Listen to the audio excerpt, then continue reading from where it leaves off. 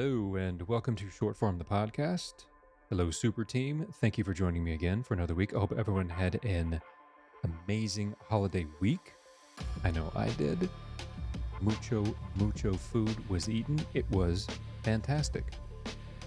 This is going to be a little bit of a ramble, I guess you could say. Not that any of the previous episodes I think have been super dialed in and clean. The clock is running, and what I wanted to do today, I was doing research about, Thanksgiving and being thankful and gratitude and whatnot. But throughout my research, I came across this really interesting article from 1996. And I wanted to talk about that today because I feel like that is a chance to not necessarily talk about gratitude, but talk about maybe the opposite of that of making the sacrifices necessary to create the world that you want to create. There is a sense of gratitude, I think, present in that, but today I wanted to focus on this one amazing person from Michigan when this happened. So we're just going to jump right in here. So in June 1996, in Ann Arbor, Michigan, a group of KKK decided that they wanted to have a rally of some kind. Well, obviously, there were going to be anti-Klan people showing up, people who wanted to anti-protest or protest against them being present, which obviously we know is setting the stage for some kind of clash between these two groups.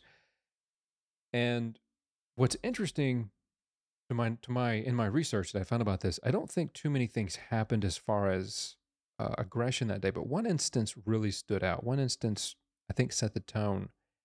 And this person, I think, might be one of the best examples of an everyday leader that I have come across thus far.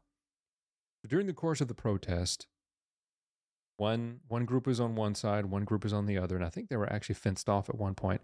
But somehow, for some reason, a member or someone wearing Confederate flag, Confederate memorabilia, also had, I think they had an SS tattoo on their shoulder or something like that, was walking through the anti-protest.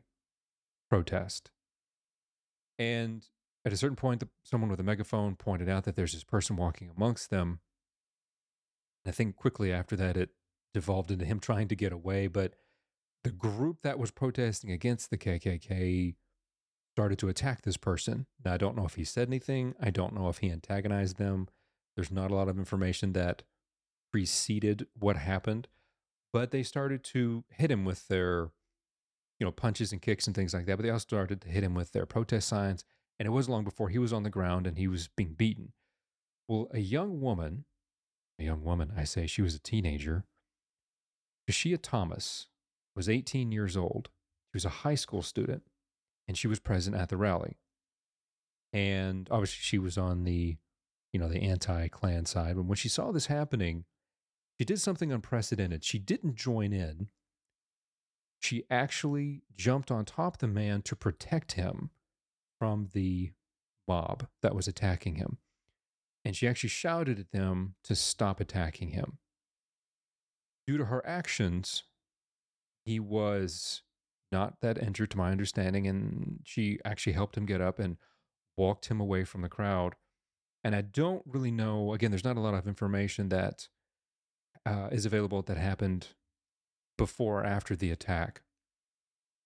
But the fact that she decided to do this is unprecedented. Now, a couple things to keep in mind here, just as far as understanding where the world is at this point in time. It's 1996. So there's no social media, obviously. But in 1996, you have to understand that Windows 95 is barely a year old. In fact, it's less than a year old at this point. So the internet, quotation marks, as it exists at the time, is, not even in its infancy. It's just barely existent. This is a time where extremely slow dial-up. Those of you who grew up with that sort of dial-up know exactly what I'm talking about. Sitting there for 2 to 7 minutes waiting for that thing to finally connect. And then really the only thing that did exist at the time were bulletin boards because everything was so slow. So there was no video, there was no YouTube. News sites were in their infancy as well. So you could kind of get information, but it was very sparse. The reason I bring this up is because I think the current world, not just America, but the entire planet, is so defined by its dependency and obsession with everything online, especially with social media. We can access anything we want 24/7. That didn't exist. This is 1996. In fact, I would have to look it up when when CNN became about and was the first news station to have 24-hour coverage. That's fairly recent at this point. That is, I believe they existed at the time.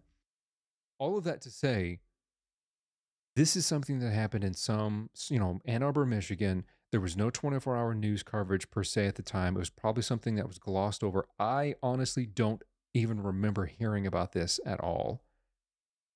I was a little bit older, and I think I was 20 at the time, maybe 19. So this is something that this person did knowing, I would think at the time, that she's not doing anything that's going to make her a notoriety online. Not going to be posts and likes and retweets or anything like that. She did this to save this man's life. Now, to further go down, what she was thinking, thankfully, there's actually quite a few interviews that happened. And this is what she said in one of her interviews. Mob mentality had taken over. It became barbaric. When people are in a crowd, they are more likely to do things they would never do as an individual.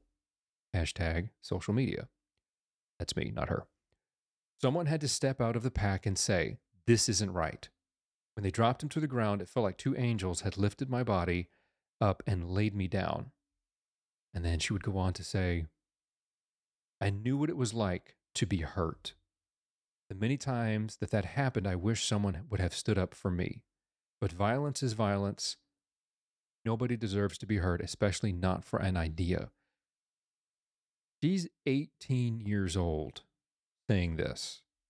I'm kind of, even as I've researched this, every time I think about that, and I think about what's going on in the world today and the entitlement attitude that so many Americans have, and the demand for recognition, see me as something awesome and special just for being born, things like that. This just is like a neon sign to me. And also, I should point out, and I'll link this in the episode notes, there was a student photographer, Mark Brunner, who was there that day, and he took pictures. And there's actually photos of this man running from the crowd. And what's interesting is she is right in the front of that crowd. She's not running after him, but she's at the head of the crowd. And there are quite a few photos of her fighting through to get to him, of pushing people off, and then her laying herself over him and yelling for people to stop and protecting him. It's quite astonishing.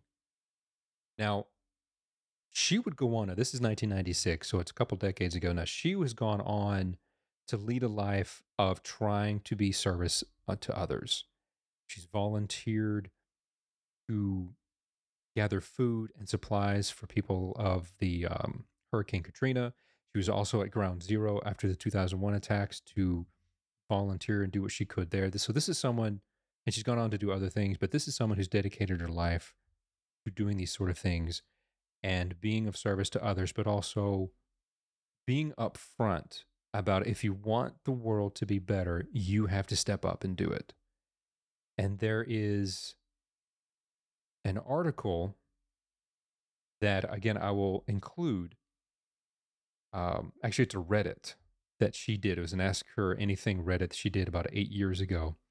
And in one of them, someone asked her about, advice for people who are young right now, or what do they want to do to change the world, things like that. And she noted that she was going to her graduation, and she actually speaks at quite a few graduation ceremonies, but she was not speaking today. I think she was just in attendance, and she was running late. But by the time she got there, she heard the final comments. And one of the things this person said was that there wasn't much they could do to change their world, to improve the future. And she said she had to fight everything within herself to not stand up and, yell at the top of her lungs. This is what she said. I wanted to jump up and yell over everyone. The future is yours to change. It is your world and your life and how you live it. And change is up to you. And, this is 8 years after this event. So she's what, roughly 24, something around there, or 26. Math is hard. And she has continued to live this life. And I thought that that is such a profound, simple example of what it means to be an everyday leader, of going out there and making choices to live the life that you want to live, regardless. This is a young black teenager who stood up for a white racist, assuming that he is. I'm pretty sure he is by the way he was dressed and he was there at the rally. I think we can make some assumptions there. And she defended him with not just her voice, but with herself. She shielded him with her own self. That's astonishing to me. And the fact that she wanted to make sure that there were others there, that someone was there to stop this from happening. She wanted to be the person that she wished someone would have been for her in the times that she had been hurt.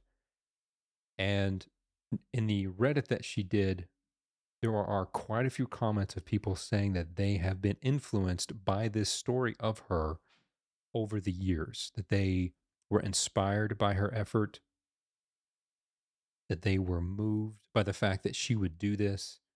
And even the photographer, the young photographer, the student photographer that was there that day, was blown away by the fact that she would be the one to step up and do this. And this is 1996. Again, I know I seem to be harping on the time, but seeing where the world is right now and how people have a knee-jerk reaction, cancel culture, to just everything that happens immediately, and we just kind of jump on people's throats. And a lot of it, and honestly, feels motivated by trying to make a name for themselves. Like, I want to be mob mentality, right? Oh, you're terrible. You're a terrible person for this thing that you did, whatever that thing is. Regardless if it's warranted or not, this is at a time where that didn't exist. She had no clue that she would be known for this. She had no clue that this person was probably taking photos of her at the time, or that there would be news stories, and that she would be still talking about this. There are follow-up interviews that are 20 years old that followed up with her in 2016 and even beyond. The last thing that I found so far on her is that she moved to Detroit. She was living in Texas for a while, to start a nonprofit to help people, to help rebuild the city, and to also give people who are challenged to get resources, the resources they need to get on their feet, to create jobs and whatnot. This is mind-blowing to me. And this is such an awesome example of a wonderful person who decided to make the world a better place in her own small way. Obviously, she didn't wake up that day thinking that she was going to be some kind of hero or defending somebody. But I asked myself, if I was put in a similar situation, what would I do? I don't know. I would like to think that I would stop and try to stop it from happening. Definitely know myself enough to that I would not join a mob mentality and beating someone. But would I put myself in harm's way? That's an answer I don't know. I haven't been put in that position specifically. I think it's astonishing to see this example and to ask ourselves, in a very slanted world right now, what would you do? What would we do to make the world a better place? What are you willing to sacrifice? And I ask myself this question, not only for this podcast, but also for, to move forward. What do I want to do with myself? I don't know if you can hear my neighbor's dog in the background, but that is a dog yelping. I don't know if the microphone's picking that up, but we'll end it there. Thanks for listening. I thought this was a fantastic way to sort of capitalize on this time of year of holidays and family and friends. There's something about this that resonated with me. Hopefully it does with you. Clock is winding down. I will catch you next week. Tell your friends and neighbors. Thanks for listening.